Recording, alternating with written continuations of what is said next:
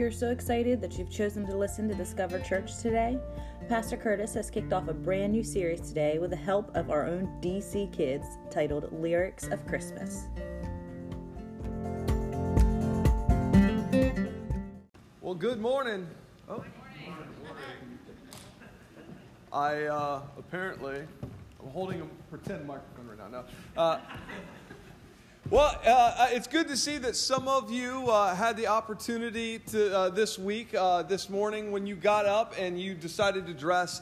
I'm not sure, though, that you quite brought it like I did this morning. I feel a little bit like I won. I don't really know. I was going to say, there's a couple of you that are, you have some what I would call mild amusements to your outfit, to your strategy. But listen, unless you're going to go full out suit, from head to toe, come on. But Merry Christmas. I hope that so far that you are enjoying the Christmas season. And we're getting ready to kick off our Christmas series today, the Lyrics of Christmas. But before we do that, I just want to say, if this is your very first time here at Discover Church, on behalf of my wife, Amy, myself, Curtis, and the entire team here that helps to lead Discover Church, I want to thank you so much for being here with us this morning. No, I don't always look this dashing, but it's because it's ugly Christmas sweater day.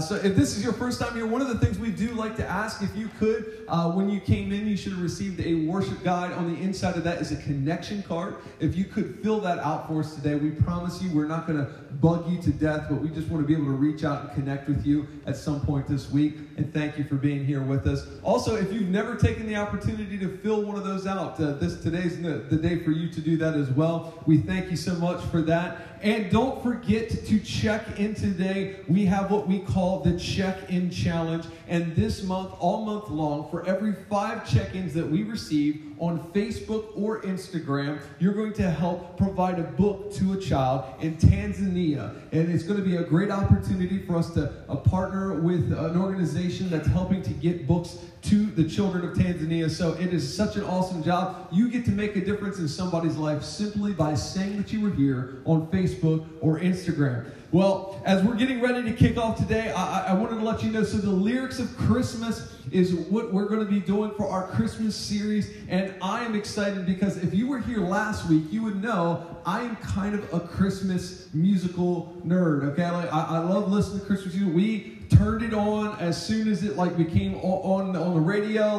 we were listening to it at our house. We love it. I love some of the carols and some of the old hymns. Listen, I love it so much. I just want to give you a little insight into my life. In my office area of where we have at the house there, in my office area, I literally have a book. It's this thick of a book that gives me background information on hymns and the stories behind them, and hymns that I've never ever heard, and with words that half of them, some of them I can't even say. My vocabulary, after all, is not that good. I'm from Sussex County, everybody, okay? But I love the old hymns, and I love the carols. So for part of our Lyrics for Christmas, one of the things that we're going to be doing is each week, we're going to be taking a look at a Christmas carol, and we're going to be kind of looking at it and seeing how maybe, what were the mindset when they wrote it, what are some of the ways that we can allow this to impact our life. And today we're going to kick off with such a classic one. Today is "O Holy Night." And I want to give you just a little bit of background on this, and then we're actually going to have an opportunity. We're going to sing this as part of the message, so stay tuned for that here in just a few minutes. But if you've never heard "O Holy Night," or as far as you don't know the background, the story of it, it was actually in the mid-1800s is when it was written. And it was written by a guy, Placide Chapeloux. I don't speak French, so I probably butchered his name. And so for Placide, I'm so sorry that I did that. But Placide was asked by a French priest to write a hymn, or write a poem really, to Luke chapter 2. And listen, Placide was not known for his strong Christian beliefs or his strong Christian morals. In fact, he was considered as what they would have done back in the old day, a rabble-rouser, right? He was a hellraiser. He was somebody that was really loved to turn it up. But this priest knew that he had a wonderful way with words, and so he asked him to write this, and what became his O Holy Night. And what he ended up doing was he ended up asking a friend of his who was not a Christian either, neither one of these were Christian men, to put some music to it. And what they wouldn't know, of course, is that this song would become popular throughout the church, throughout Christmas time, and it would gain a lot of popularity. And another really important bit of information I bet you didn't know about O Holy Night is that in 1906, Reginald Fessenden, who was a 33-year-old Canadian professor, he did what would have been considered at the time an impossible thing. He, on Christmas Eve in 1906, built a new type of generator and a new type of contraption out in his garage that he put together. He created a microphone, and he became the very first person to broadcast over what is known as AM radio. Now, for those of you who are young, you have no idea what AM radio is. It's the one that you don't listen to anymore. AM radio, though, was initially kind of the first airwaves that was sent out, and he did this. He read Luke 2:1. He says, "In those days, Caesar Augustus issued a decree that a census should be taken of the entire Roman world." And then after he continued to read Luke 2, which of course was what O Holy Night's based off, he played this song, O Holy Night. It was the very first song ever played on AM radio. And to do a much better job than AM radio today, is we are going to welcome all of our folks from Discover Kids and the worship team. They're going to come back out and they are going to ask you, would you stand as they're coming in? We're going to sing O Holy Night today as part of our service. Watch the...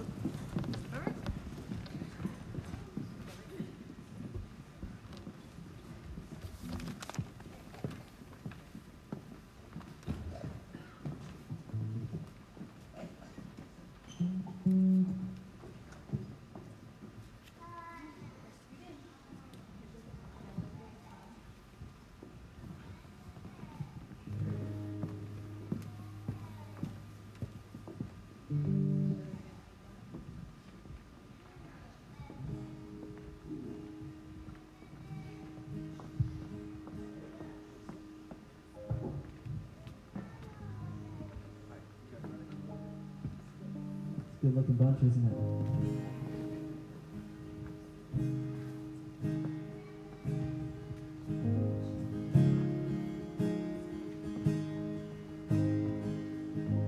Sing so this with me. Oh, holy night, the stars are brightly shining. It is the night of our dear Savior's birth. Long lay the world in sin and error pining, till He appeared and the soul felt its worth. A thrill of hope, the weary world rejoices, for yonder grace, a new and glorious morn. Fall on your knees, oh, hear the angel voices, oh, night divine, oh, night when Christ was born, oh, night divine, oh, night divine. Truly He taught us to love one another.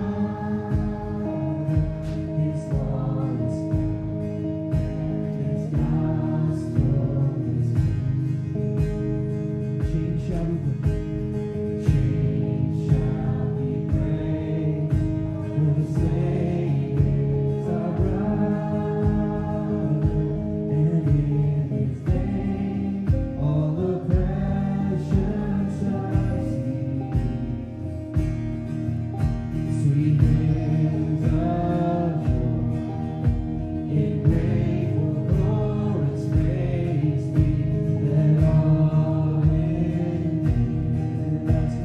praise His holy name.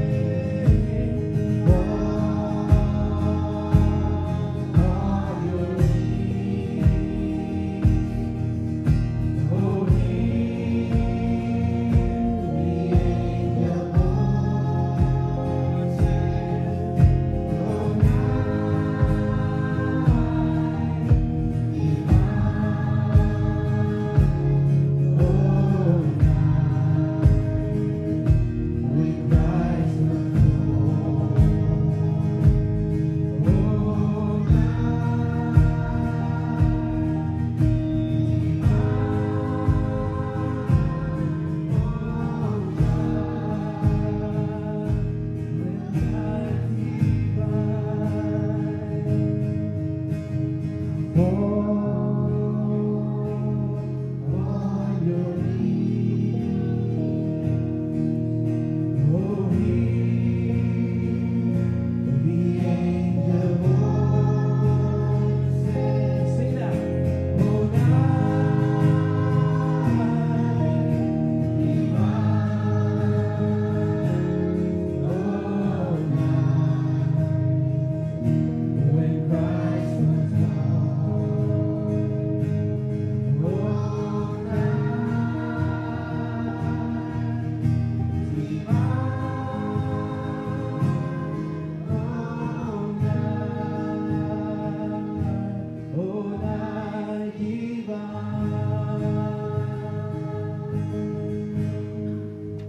Let's give it up for them. Yeah!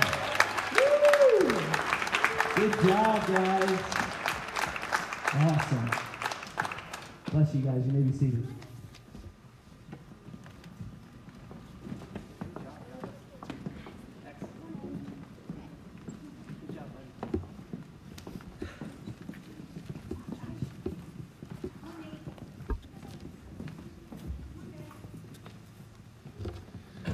Something about when they get together and start singing, isn't it? I was going to say that's pretty good stuff right there. I was going to say, and if I hope that you enjoy that, and I hope if you have students in DC Kids that you will continue to be bringing them back, because guess what? They are going to get to serenade you every Sunday morning with a song, with a Christmas song from now till Christmas. It's going to be so awesome and special. So I hope that you'll make sure to plan to be back with us for that. And at Oh Holy Night, though, I was going to say that's such an awesome song. And, you know, one of the things that it does is it sets up the sense of what it was a little bit, doesn't it? It kind of wants to paint that picture for us.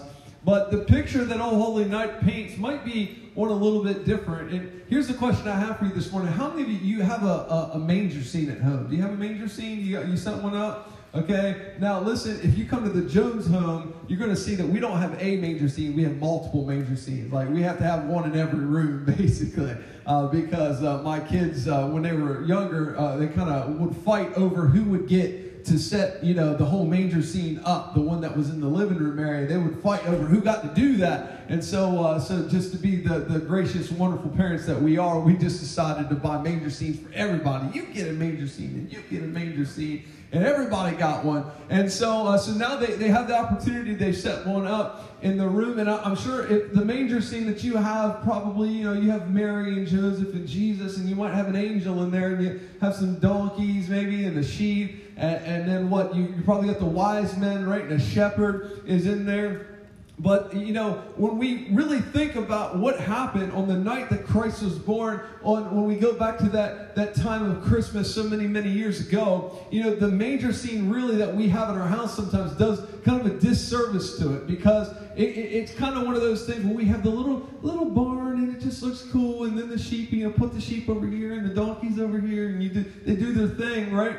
But imagine, if you would, you know, that after the census was declared and it was become a time when everybody had to go back to their own town, and that's why Mary and Joseph were doing this. They were headed back to their hometown there, and what happened was, you know, you have a 9-month-old pregnant woman who was decided that she, in order to get there, she had to ride by donkey. And has anyone ever rode by donkey before? I have. It's not pleasant. It is not pleasant at all. And to imagine that she rode this donkey for somewhere of between 80 to 120 miles. That's a long distance. Like we've passed Dover, folks, let me tell you. And that's a long ways away to be on the back of a donkey. But here we have a teenage girl who is pregnant by the Holy Spirit, which is a whole questionable thing. Like, what happened, right? What in the world, what is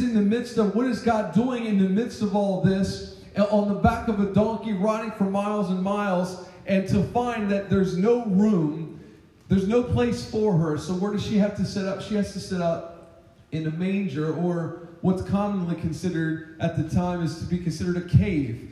That they were in a small cave to give birth. And listen, I don't know if you've ever had children. I don't know, guys, if you had a wife that was pregnant at one point in time. But listen, here's what I know. I know my wife, when she was pregnant with both of our kids, she could barely ride in a car, right? It was one of those ones that caused major discomfort for her to ride in a car at a certain point in time. So we never traveled very far, you know what I mean? It was you were never very far from home at any particular time.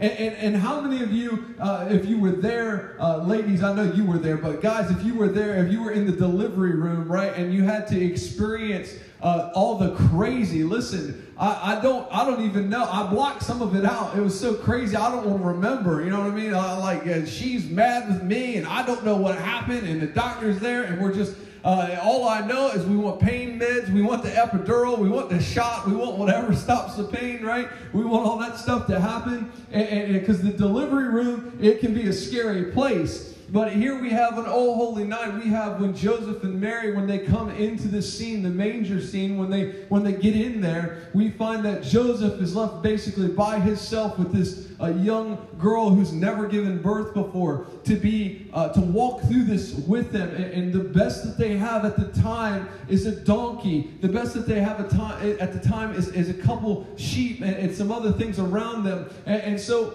it's a scary place to imagine for the birth of the Savior to come into this place. And for this series, we're going to be taking a look at some songs, and the song with Oh Holy Night, we're going to look at some words or phrases each week for the song. And I think the one that really kind of stood out to me the most for Oh Holy Night, the one that I kind of related to and kind of just called out to me a little bit, was the one that says, a thrill of hope, for the weary world rejoices, for yonder breaks a new and glorious morn. Because one of the things I kind of feel like captures the mood of so many people around us now is that people are tired. People are weary. And that's because we live in a 24/7 society, don't we? We live in something where you have to work all the time. You got to be doing something all the time. Your kids got to be involved in something all the time. It's a go, go, go.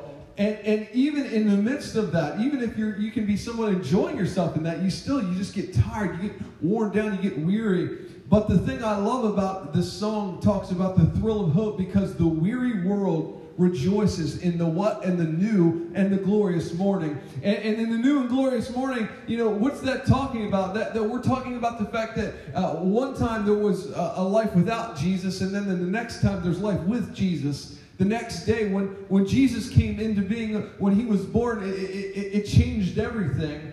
And today we're going to kind of look at a couple points that when we live for Jesus and we live with Jesus, there's going to be some things that change in our life and that can change. And maybe you've not experienced all these changes yet, but today I'm hoping that through the song and the words of All Holy Night, through the words of Scripture today, that we're going to be able to tie some of this together. And if you have your Bible with you, whether it's the old-fashioned paper version or whether you have your phone with you version on it, make sure that you have a way to read Scripture with you at all times. That's the greatest thing about the society and technology we have right now. If you want to turn to the book of Lamentations, we're going to go to a throwback book here. This is not one we use very often, right? Nobody has their memory verse normally out of Lamentations, but today we're going to be reading a little bit out of Lamentations chapter 3.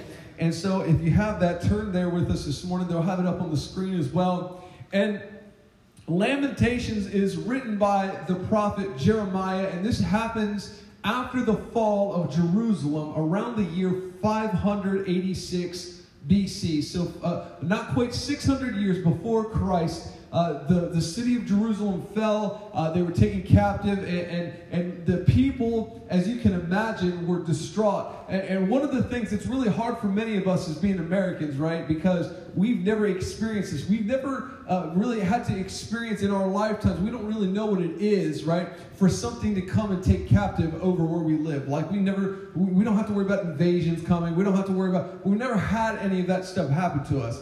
But can you imagine for a second if everything that you knew and everything that you thought that you loved and you held near, right, was flipped totally upside down? And that is kind of where the prophet Jeremiah is writing from in this point. And in Lamentations 3, we're going to start reading in verse 20, and it says this. It says, I remember then, and my soul is downcast within me. Man, he's downcast.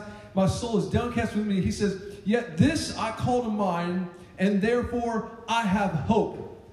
And of course, sounds really strange, right? Because he just literally in the first verse there talks about how downcast he is. He's so just down. He's, in the words that we have here, weary. He's tore down. He's wore out. But then he says that I have hope. In verse 22, it says, because of the Lord's great love, we are not consumed, for his compassions do what? They never fail. And in verse 23, they are new every morning. I love here because when he says they are new every morning, he kind of changes gears, right?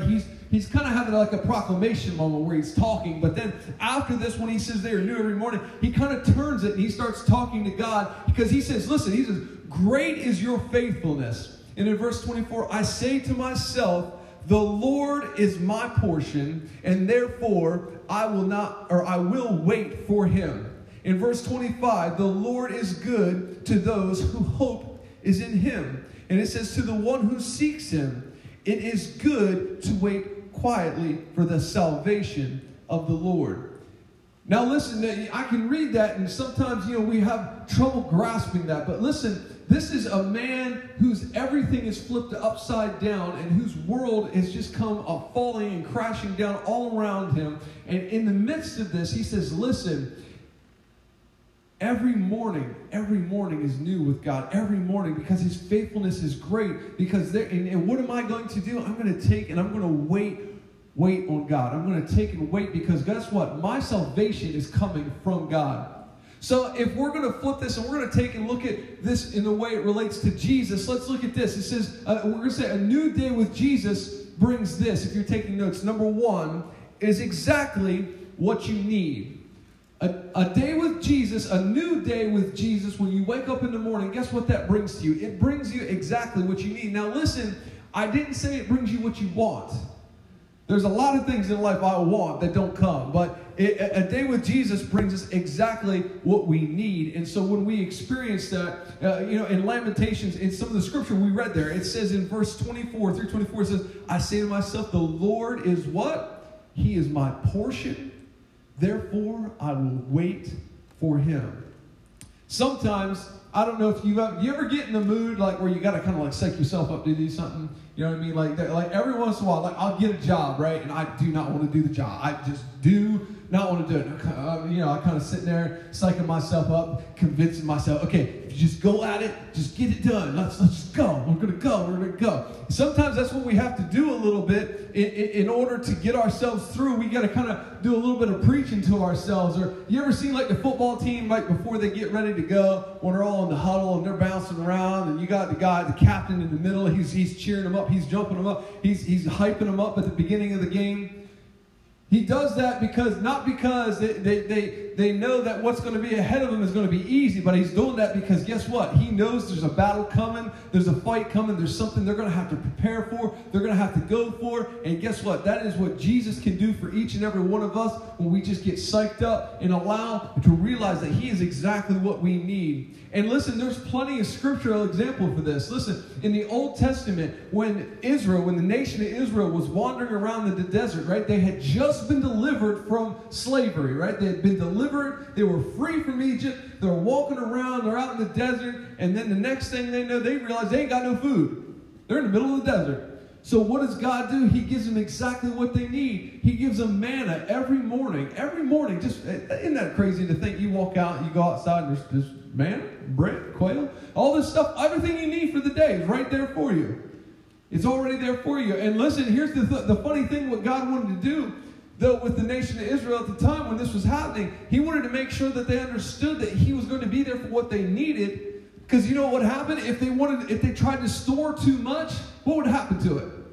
It would spoil. It would rot. You couldn't keep all that stuff extra. You had to get just what you needed just for the time. And then after you got what you needed for that time, that was enough. And again, guess what? You wait for the next new day to come for God to provide you what you need.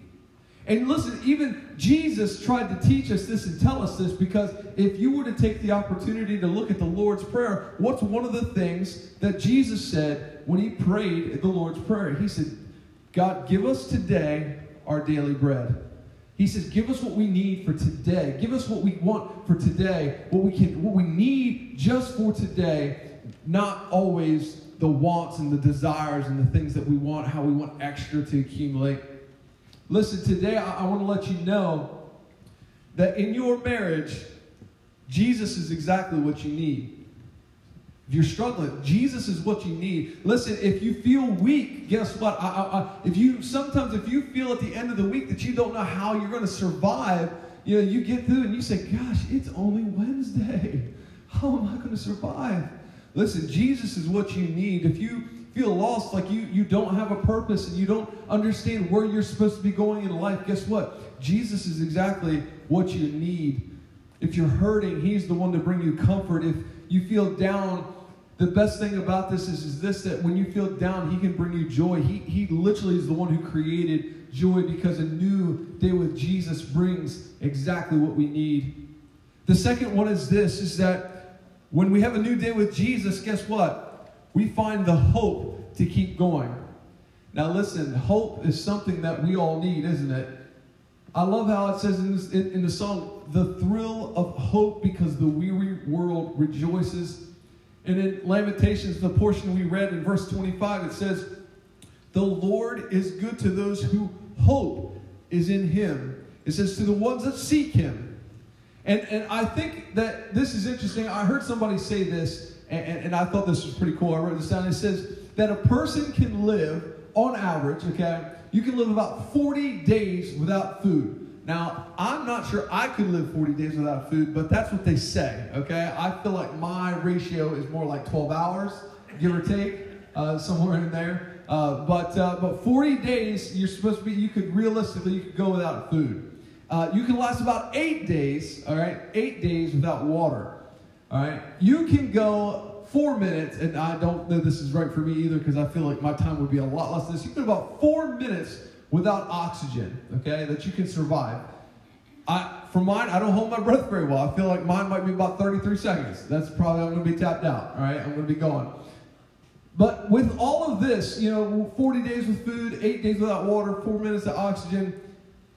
But, they said we can really, as people, we can't last a few seconds if we don't have any hope.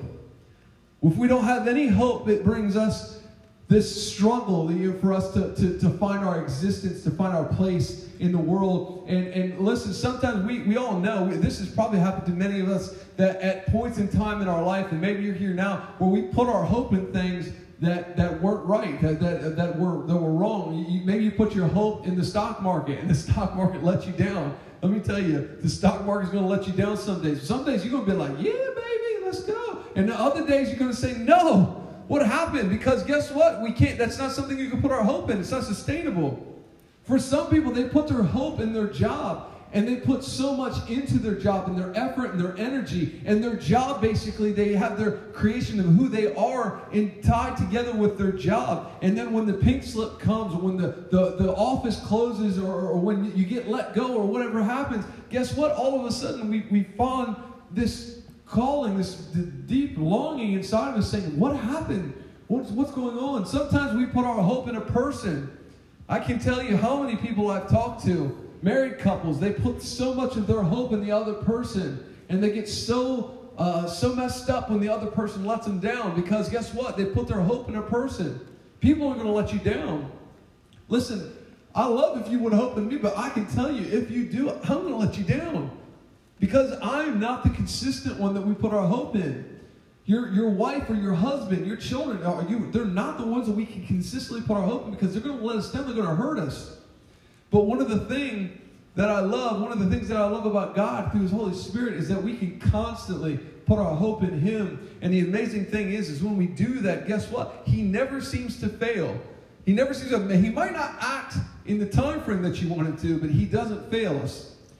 And when we look at Hebrews 10:23, it says this. Hebrews 10:23 says, "Let us hold unswervingly to the hope that we profess." If we profess our hope in God, it says, "For He who promised is faithful." He who promised is faithful. And one of the things I love about the Hebrews there, it wants us to tie back to the fact that our hope can come from God. Because listen, He's delivered us in the past.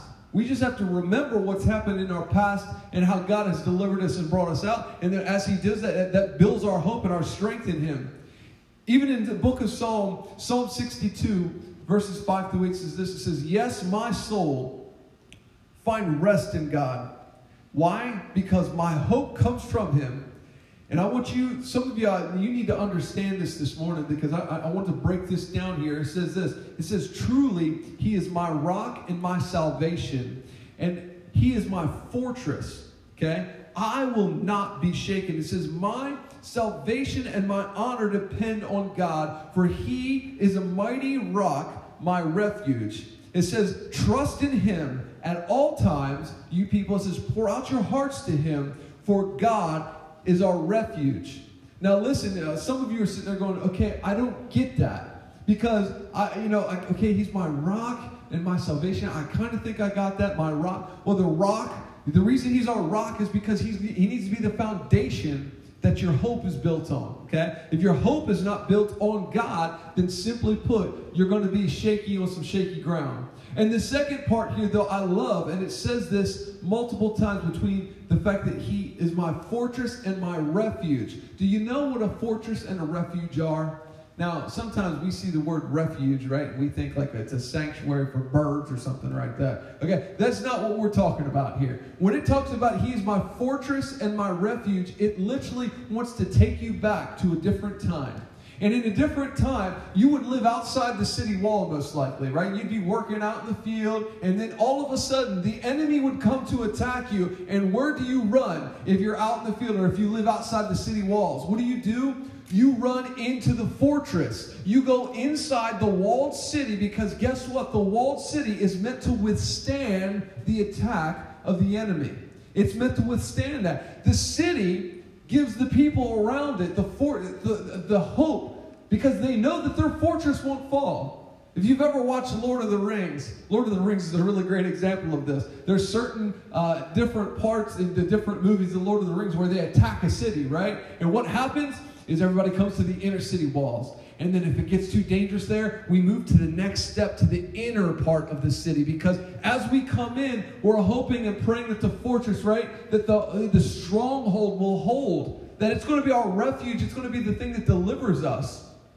And for many of us, listen, we have a tough time understanding it because it's a different time for us. But listen, this is God saying in Psalm here that listen, when you don't know what else to do, when you have run out of hope, guess what? I am your hope to keep going. All you have to do is come into the city that I've built for you. That's into His presence. That's into His community of believers. And He says, guess what? I'm going to give you the hope to keep on going. I'm going to give you that hope through Jesus. The hope to lose our fears, to lose our worries, and to hang right on and to continue to carry on. And the third one and final one is this, is that when we have a new day with Jesus, Jesus is going to bring the help that we're seeking. The help that we're seeking. In Lamentations 3:26, through the end part there, it says that this, "It is good to wait quietly for the salvation of the Lord." It is good to wait quietly for the salvation of the Lord. And in Psalm 46:1 says this, it says, "God is our refuge." Here it is again. Is our refuge and our strength, a very present help. What? When we're in trouble. When we're in trouble, He's there. I get that sometimes the weariness and when we experience crisis, we often want the answer immediately, don't we? When that thing happens to us, when we get the bill that we didn't expect to, when we get the bad doctor's diagnosis that we didn't understand, when the thing happens to us, we instantly want the answers and the satisfaction of knowing that God, if you're going to show up, you said you're going to show up, boom. Like, come on, like, bring it. Like, let's have that moment where we can experience the hope, right? Because we want to have the hope then. But then the problem is that the time goes by. And when time goes by, it starts to feel a little scary, doesn't it? It starts to feel a little scary when you kind of step out on that, when you're out on that ledge and you don't know when it's coming because it's been a little bit of time now. And I was supposed to have hope in God, and I am. He's not shown up yet. What's happened? Why don't I experience? Where's he at? Listen, one of the things that we need to experience is this, and we need to understand when it comes to God, is that sometimes when we go through things, when we need the help, he is there, but remember that he operates on his timeline. Many times we want him to operate on our timeline because we want answers right now. We want to know right now. We want to know why things are happening right now. But we can look continually throughout Scripture and see this, that God operates on his own timeline. Jesus even operated on his own timeline. And if you don't believe me, ask Lazarus.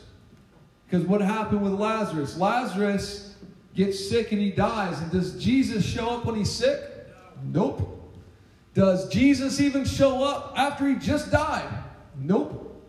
Jesus doesn't even come to the funeral. Jesus misses it all, and we've put Lazarus in a tomb and we've wrapped him up. But the point and the fact of the matter is to look around, you would think, what? All hope is lost. The whole cause is for nothing, because guess what? Jesus, you did not show up when you were supposed to show up. But what happens? When Jesus does, it didn't matter that Lazarus had been dead for days. It didn't make any difference, because guess what? Jesus brings hope to life. And when he brings hope to life, he speaks the word, and his words are life. And I need somebody in here this morning, I need you to understand that Jesus' words are life. They speak life in your life, and they speak life in my life. And listen, I need you to understand that this happens repeatedly in Scripture. The woman that had an issue with blood, did she have an issue with blood for a week? Did she have it for a month? Did she have it for years? No, she had it for 12 years. 12 years, this woman was considered unclean by everyone in her community. No one was allowed to touch her. No one could come near this woman. And guess what? It would have been really easy for this woman to throw in the towel and say, guess what? He can't do it. God can't, he's not going to come on my behalf. He is not able to do that. He's not able to stand up for me. But she still believed, she still had hope. And guess what? She was healed after 12 years. There was a man on the side of a pool that laid handicapped, paralyzed. He could not do anything for 38 years of his life. He had been here waiting for a miracle, hoping and praying that just something would happen, that as the angel would come to stir the pool, that the first person in the pool would be healed, just hoping and praying that he could be that first person. But what do we find out? That ain't where his healing came from. It came when Jesus showed up and he spoke into his life, and he allowed him to experience the freedom that today some people are looking for. Today, if you're looking for that freedom, I want to let you know it is there. Because as it says at O Holy Night, guess what? A weary world can rejoice for a new and glorious morning, because we can experience new life through Jesus Christ. And a new day is coming. A new day is coming. Would you stand with me this morning as we get ready to close?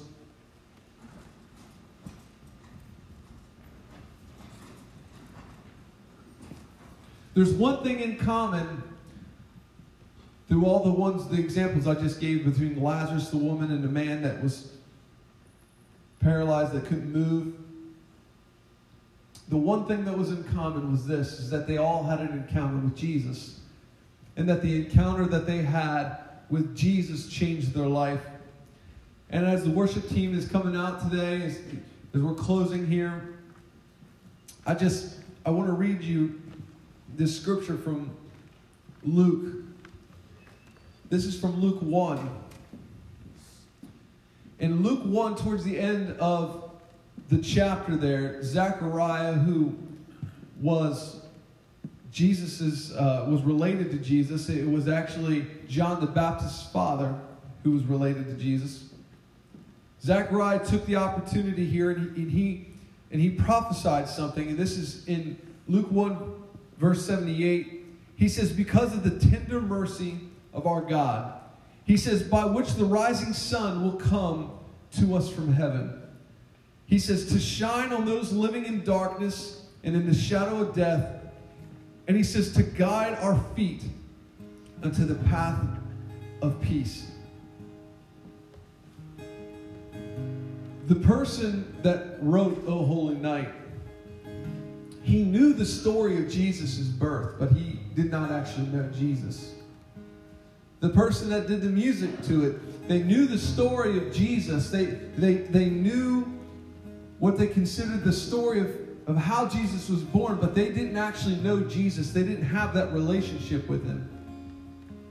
And today, as we get ready to close, I want to let you know that you today have an opportunity to experience a relationship with Jesus. And the Jesus that we're talking about is not a baby. He's not just a cute baby that's wrapped up in some cloth that's laying in a manger, that's on a mantle or a fireplace. That's not what we're talking about. What I'm talking about is the fact that Jesus, who came as a baby, he grew up as a big man, and as that man, he walked this earth, and he said a lot of crazy, radical things. He said a lot of things that are contrary to how many of us live, and the simple fact of the matter is this, is he's called each and every one of us. He's called all of us to live a life according to his teachings, his purpose, and his will. Because when we do these things, when we take that step, we're going to find that there's hope. We're going to find that God is going to be there. He's going to be the help that we're seeking. He's going to be there in that time of trouble. He's going to be there when you don't think you can press on. When you think that you're weary and tired and worn out and broken. When you think that you've got the bad news, that you can't take any more bad news. He's going to be there. I love how in Scripture it talks about the fact that he's the Prince of Peace. And I love the fact that God dishes peace out to people that need it. He just, people that need peace, he just speaks it to. And just through his Holy Spirit can come and can calm all of our emotions. He can calm our hearts. He can calm our fears. He can calm all our anxieties that we have. So today I want to ask, if you would you bow your head with me this morning? And if today you want to take that step for the very first step to come and to experience relationship with Jesus Christ, today there's no greater day. All you have to do is talk to him. And I know it feels weird if you've never done it before, but it's one of those things, if you just take the opportunity to express how you feel right now and say, listen, Jesus, you came as a baby, but I'm so happy that you grew up and you died for my sin. How many people in this place are happy that he died for your sin at this point? And can you just take some time this morning? Can we pray and say, Heavenly Father, Lord, I just want to thank you, Father God, for your Son, Lord, for Jesus Christ, who came, who was born of a virgin, who lived, who died for me, Father God, who died so I could experience the freedom, so I could experience the peace and the hope and the mercy, Father God. Lord, we just thank you. We give you the praise. And today, if this is your cry, you say, listen to God, I'm thankful for your Son, Jesus. If this is your first time, the next thing is this, is once you accept Jesus, once you call out to him for help, once you admit that he's the Son of God, the next thing is this, is for you to say, God, I'm sorry for the things I've done in the past. And Lord, through your Spirit, through your Holy Spirit, allow me not to live that way anymore. Because here's the thing, the hope that God wants for each and every one of us, guess what? The only way we get to experience the hope is to let go of the past. You've got to be able to let go of the past to experience the hope. It's a trade-off. You don't want to hold on to the past anyway. It's not been that good to you. But the hope that God has for you is so much better. And so you say, Lord, I'm so sorry, Father God, for the sin, for my mistakes of my past, Lord God, and I turn it over to you. Help me to live for you today. And today, I just want to say, as we're going to pray, and we're going to sing a song here to close out in just a second, but as we do, I want to ask if you would do this. I don't ask this very often. I don't want you to feel it's too weird with this, but would you just lift a hand up? You don't have to lift both, just one. Just lift a hand up this morning. And as we pray together, I realize that Christmas can be one of those times that can be tough. And it can be like a daily or a struggle that we experience all the time because we've lost people. We struggle with doubt and guilt and shame and all the other things that can come from the remembrance of this time of year. Sometimes it happens. People have had some really bad things happen at Christmas, and they just like to rear their head up. And today, would you lift, if maybe you know somebody or you are that person, lift that person up in prayer this morning. Take the opportunity to call out on somebody's behalf. Somebody needs healing. Somebody needs to be set free. Somebody needs liberty this morning. So call out. In church, I want to ask if you're okay praying out loud, pray out loud. And if you're not, that feels weird to you, then you don't have to. But pray with me together as we call out on these on behalf of these people. Father God, Lord, we just want to thank you, Lord God, this morning, Father, that you've brought each and every one of us together in this place, Father God. Lord, we just want to come to you and give you the praise and the honor and the glory this morning. We want to thank you for your presence in this place, Father God. And Lord, we want to thank you, Father God, that you've been able to speak to our hearts and our minds this morning, Father God. Not because of who said it, Father God, but because it came from your word, it came from Scripture, Father God. And Lord, right now we call out on behalf of these other people. Call them out, church. Call them out. Take the opportunity to pray today for somebody. Lift someone up. Take the opportunity, Father God. Lord, I know that there are so many people that we know, Father God, our loved ones, our relatives, our families, our co-workers, our neighbors, Father God, that need a touch from you, Father God. Lord, maybe they're sick, Father God. We have people right now that are in the hospital, Father God. We have people right now, Father God, that need to experience a touch from you. They're in a rehabilitation center, Father God. Lord, they need a touch from you. They need to experience your hope and your peace today, Father God. Lord, we call out on their behalf, Father God. We cry out to you, Lord God, because we recognize and we admit today that we don't have the control over it, but Father God, that you do, that you sit high on a throne, that you have the world in your hands, Father God. You know how each and every single one of us was made, Father God. And Lord, we thank you today, Lord, that you can send your Spirit, your Holy Spirit, anywhere on this entire planet, Father God, to speak and to minister to people, Father. That they can experience the comfort that only you as the Comforter can give. That they can experience only the peace that the Prince of Peace can give, Father God. That they can, Lord God, experience what it is to walk in freedom today. Father, we just want to thank you. We give you the praise and the honor and the glory in Jesus' name. And everyone says, amen. They just look so cute, don't they? It's just amazing. How if you have kids, when they're in the car, do they just like love to sing anything that comes on the radio? My kids, especially Haley, she loves any opportunity that she gets to sing a Christmas song, and she loves the Mariah Carey "All I Want for Christmas Is You," and she knows it drives me up a wall, so she constantly, every time I change it, she changes it back to that station, and we have a little radio war right in the car there. But today, for the Lyrics of Christmas, we're going to kick off our second week with "O Come All You Faithful." And how many of you've sang this song probably 100 times, right? I mean, it's just one of those ones, we sing it every Christmas. We kind of know it. It's just one of those ones that we kind of go to. We've heard every single artist in the history of artists that sing Christmas carols and Christmas music. They've all sing this because it's just such a classic song. And one of the things, we love about it is, it talks about, "Oh, come all you faithful, the joyful and the triumphant," right? And it makes you, it kind of gets you in the mood where you feel like you're excited and you're ready for Christmas. But the real fact of the matter is that oftentimes when I get the opportunity to speak with people, I find out that they very often don't feel very joyful. They don't feel very triumphant. They feel more in the way of doubtful or depressed or defeated. They feel like there's stuff coming against them all the time. I can't tell you, just this week alone, I've had multiple people that I've had the opportunity to talk with and that have just said, man, it's just tough. It's just so incredibly tough. We've got all this stuff going on in life, and it just feels like stuff just keeps beating us down. I had one family I talked to. They just said, if there's anything such thing as luck, boy, I know that we draw the bad luck straw every single time, right? And sometimes we can feel that way, and obviously. Some Christians, they're the super Christians where they're always cheery and upbeat all the time, right? Those are the ones you kind of want to smack every once in a while because you're just like, no, not today. I can't do you. You got too much Jesus in you today, and I can't take that much Jesus right now, so you need to tone it down just a touch.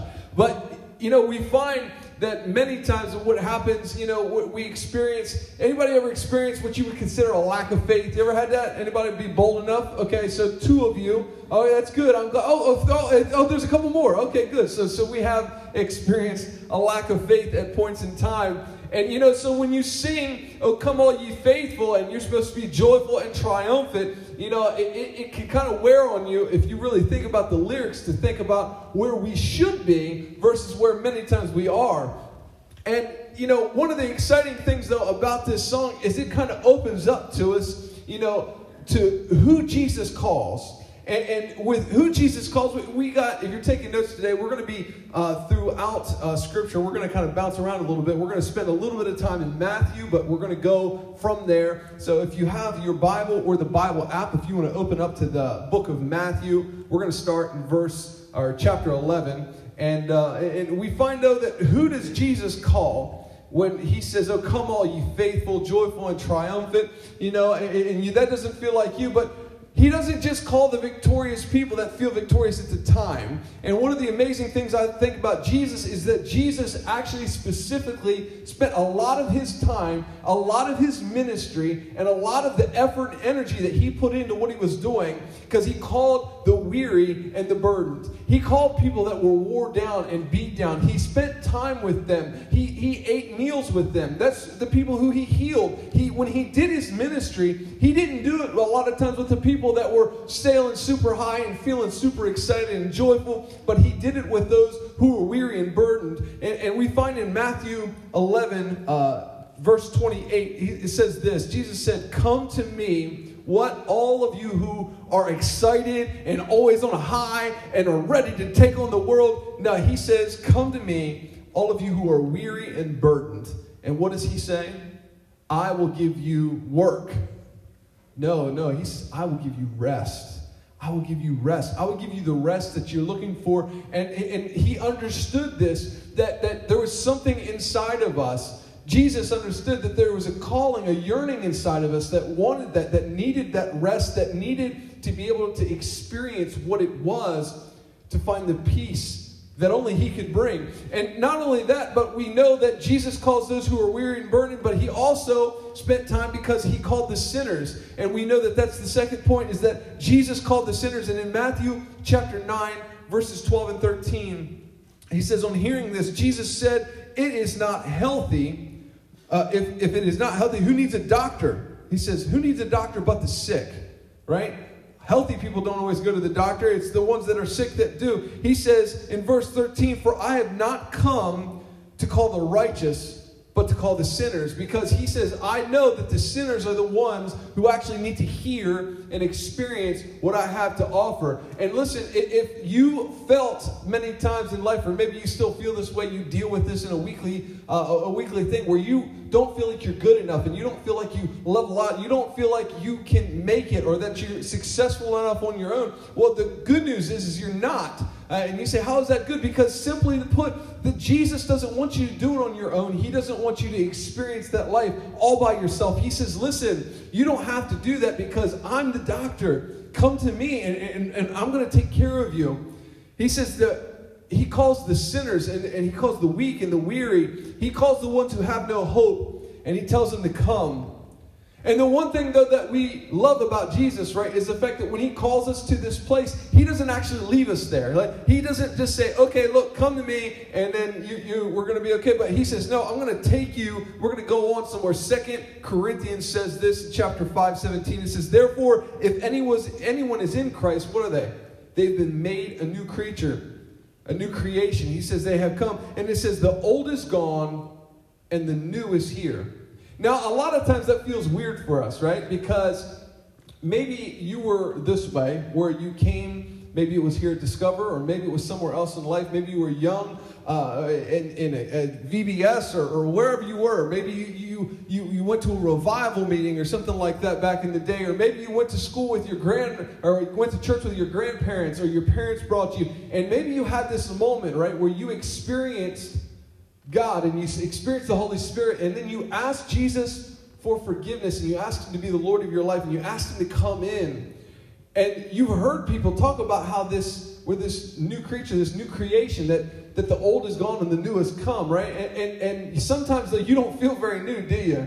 Especially as you get older. You don't feel very new. You tend to feel old, right? But the fact of the matter is that God says that, listen, I have come to bring something new into your life, to inject something new into your life, that even though sometimes you feel weary and beat down, that guess what? You don't have to hold on to that stuff, because I've come to give you fresh and new existence. I've given you something better and something more.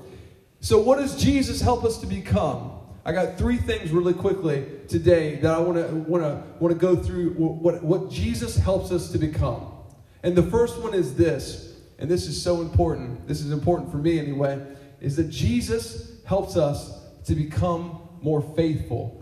Jesus helps us to become more faithful. Because if you look at Hebrews 12:2, what does it say about Jesus? What does it say about who God is? It says, let us fix our eyes on Jesus, who is the author and the perfecter of our faith. The author and the perfecter of our faith. If Jesus is the author and perfecter of our faith, then what it is that Jesus does for us is he helps us to become more faithful to the things that he's called us to. Listen, wives, Jesus is going to help you to be more faithful to your husbands. Husbands, guess what? Jesus is going to help you become more faithful to your wife. He's going to help you be more faithful to your children. He's going to help you be, and as some of you probably don't want to, he's going to help you be more faithful in your jobs. You're like, I don't know that I want to be more faithful there. But he will. He'll help you. He'll help you to be more faithful in those areas of our lives. And how do we do this though, right? Because you say, well, it sounds easy when Jesus is the author and the perfecter of our faith, but how does he help us to become more faithful? And I love when we get into Scripture. It says this in Romans. It says, Romans 10:17, it says, so faith comes from hearing, and hearing through the word of Christ. Listen, we have to make sure that we're taking the opportunity to hear and to listen to God. And one of the things I love to encourage people when they go through Growth Track, one of our parts of our Growth Track talks about, like, if we're a Christian and we claim to be in Jesus, what are some things that we should be doing to make sure that we can stay strong in Christ? One of the things that I love is the fact that you live in an amazing age, right? You can have something that you buy from somewhere else in the world. You don't even know where it is, right? You just go online, you buy something, and it can be in your house somewhere between 24 to 48 hours. That's amazing, right? That's amazing.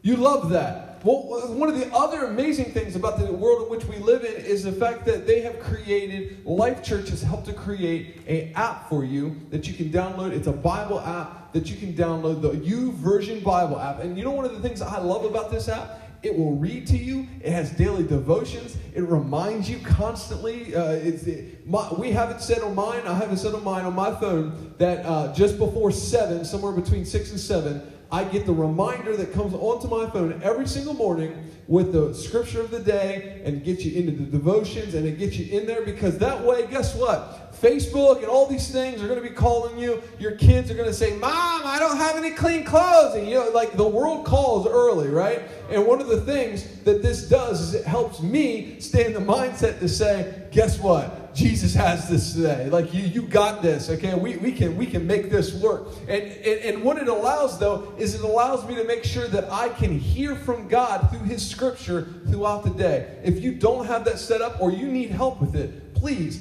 make sure you take the time to ask me or ask one of our good team members. If they don't know how to do it, they'll find me. We will get you set up because I want to make sure that you are taking the opportunity to hear God's word. Because guess what? Faith comes from hearing, and it comes from hearing the words of Christ. This is one of those, Jesus helps us to become more faithful. And when Jesus helps us to become more faithful, this is one of those ones where you might look at me, and I think I cleaned up pretty good this morning. By the way, I picked this outfit out by myself, okay? So don't try to give Amy any credit, okay? This is a Curtis Jones original this morning, okay? But, you can probably look up here and say, oh, man, you've got this all together.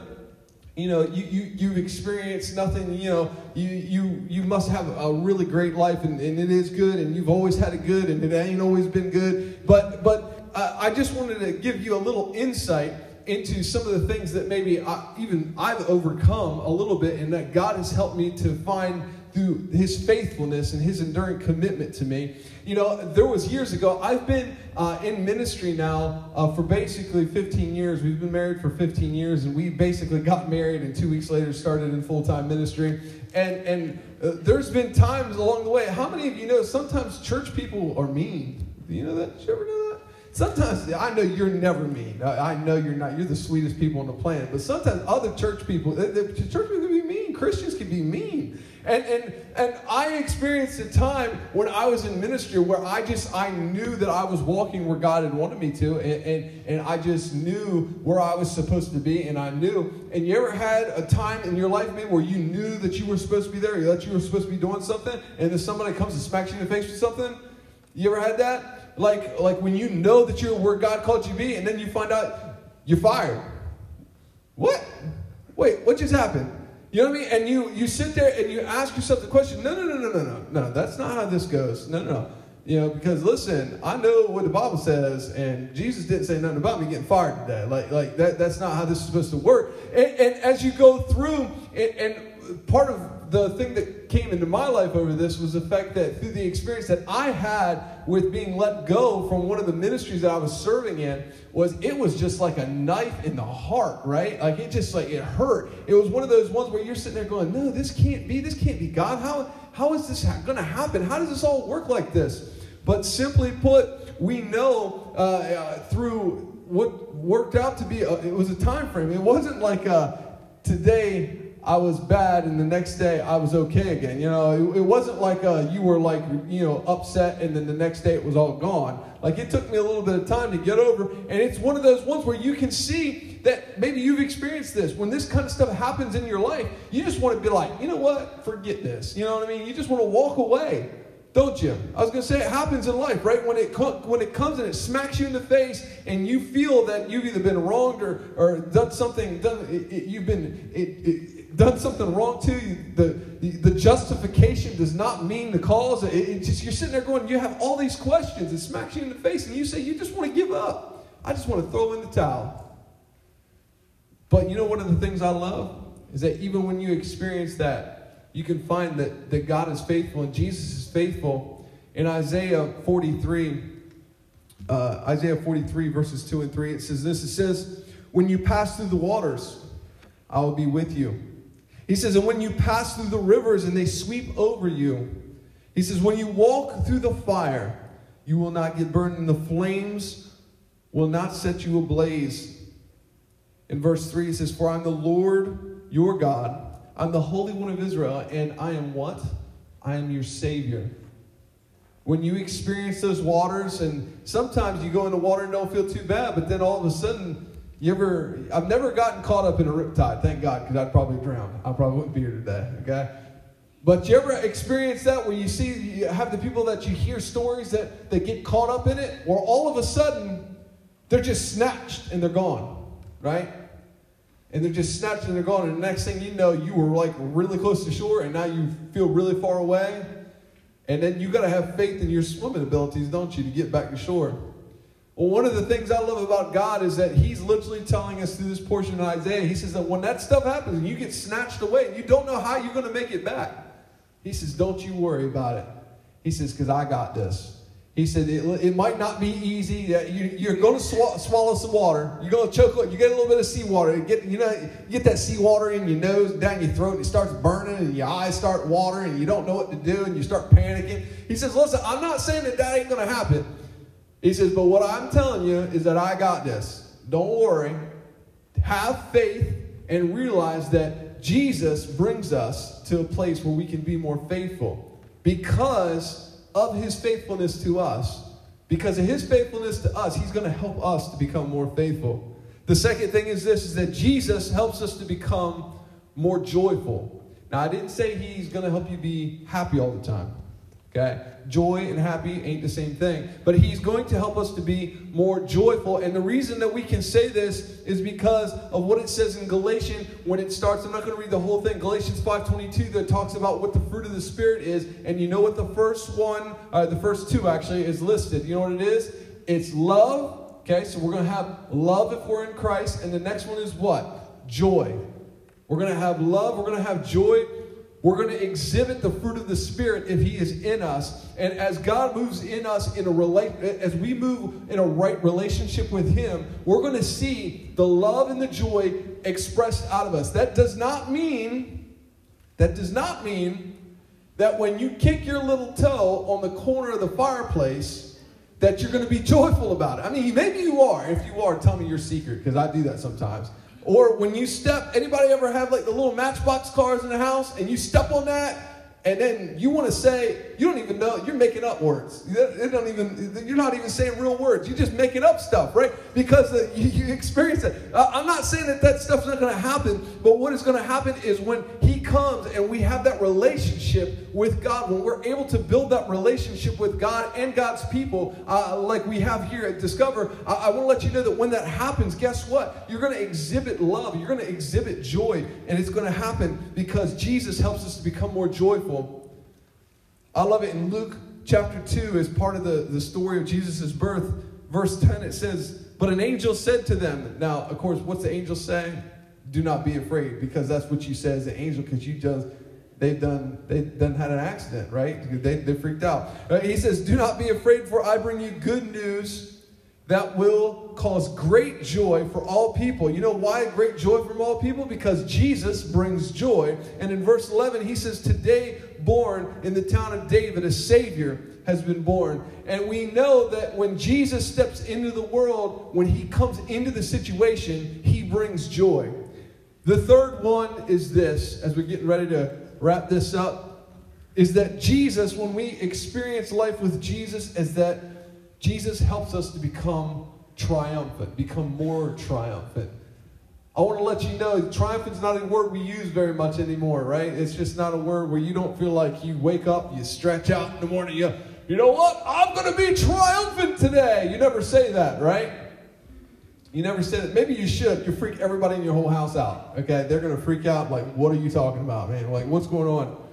We don't use that word, but what it basically is saying is that with Jesus, he helps you become more triumphant, which means that you win. When you triumph over someone, you win. You experience victory. In Isaiah chapter 9, it says this in verse 6. And I love this because Isaiah, if you don't realize this, if you have a Bible app or, you don't realize this unless you have the Bible like in page form right in front of you, right? Isaiah is in the Old Testament, and this is a prophecy that was talked about Jesus long before Jesus was ever born. He says in verse 6, he says, for unto us a child is born, and a son is given, and the government will be on his shoulders, and he will be called what? He will be called Wonderful, Counselor, Mighty God, Everlasting Father, and Prince of Peace. And it says, of the greatness of his government and peace, there will be what? There will be no end. It says, he will reign on David's throne and over his kingdom, and establish and uphold it with justice and righteousness from the time on and forever. He's going to reign. Jesus said, that, Isaiah said when he had this prophecy, when this was written down, that guess what? When he comes, we're going to experience justice, righteousness. We're going to experience the triumph and the glory of God. We're going to experience that. And if you need help understanding what the triumph in your life looks like, imagine walking around with Chuck Norris. Okay? I want you to experience that. Now, if you don't know who Chuck Norris is, you need to do some research, okay? Because everybody should know who Chuck Norris is. All right? Chuck Norris is just the action. Chuck Norris was Liam Neeson before Liam Neeson that was even a thing. Like, he didn't even exist. Chuck Norris, though, was the man who would go in and he would have guys with machine guns, wouldn't he? Or with some sort of massive weapon, and he just comes in and shows up on the scene with nothing but some cowboy boots and a belt buckle and just starts kicking people in the head and just wipes everybody out. Chuck Norris can do stuff that nobody else can do on the entire planet. Like, he's inspired a whole set of sayings and memes that you can see throughout the internet because Chuck Norris has just become that legendary, right? Because if Chuck Norris fights with you, guess what? You don't even got to show up because he's already there and he's taking care of the situation. And this is what Jesus does. This is what the Holy Spirit does. It's like fighting with Chuck Norris on your side. You don't even really have to, when you show up, guess what? You already have victory over the situation. Just because God is there. He showed up. And because when God shows up in our lives, he brings triumph over what it is that we're experiencing. One of the things that I think is the most amazing about Christmas is that, we here in 2018, we've been, for years, obviously, we make such a big deal of Christmas, and we should. But one of the things I think is so amazing is that we do all of this, for a baby, a small baby that was born. And it's hard for us to imagine, right? Because we've all seen babies and we've held babies and they seem so innocent and so just small and how can they do anything? But the amazing thing about a baby is when you look into the eyes of a child, you have no idea what you're looking at, do you? You don't know what they're going to become. You don't know what they're going to do, the world they're going to change, how they're going to impact the lives of people around you. And it's amazing to think that as this small baby was born, and he was born in a cave among animals, and through everything that he experienced in his life with people trying to kill him and trying to always pull him down, that this baby was born the King of Kings. He was born Lord of Lords. He was born the Alpha and the Omega, the beginning and the end. He's the author and the finisher of our faith.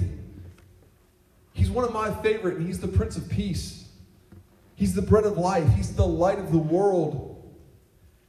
And I love the fact that we get to sing songs at this time of year, and we talk about coming and adoring him, not because he's this baby and he stays this baby forever, obviously.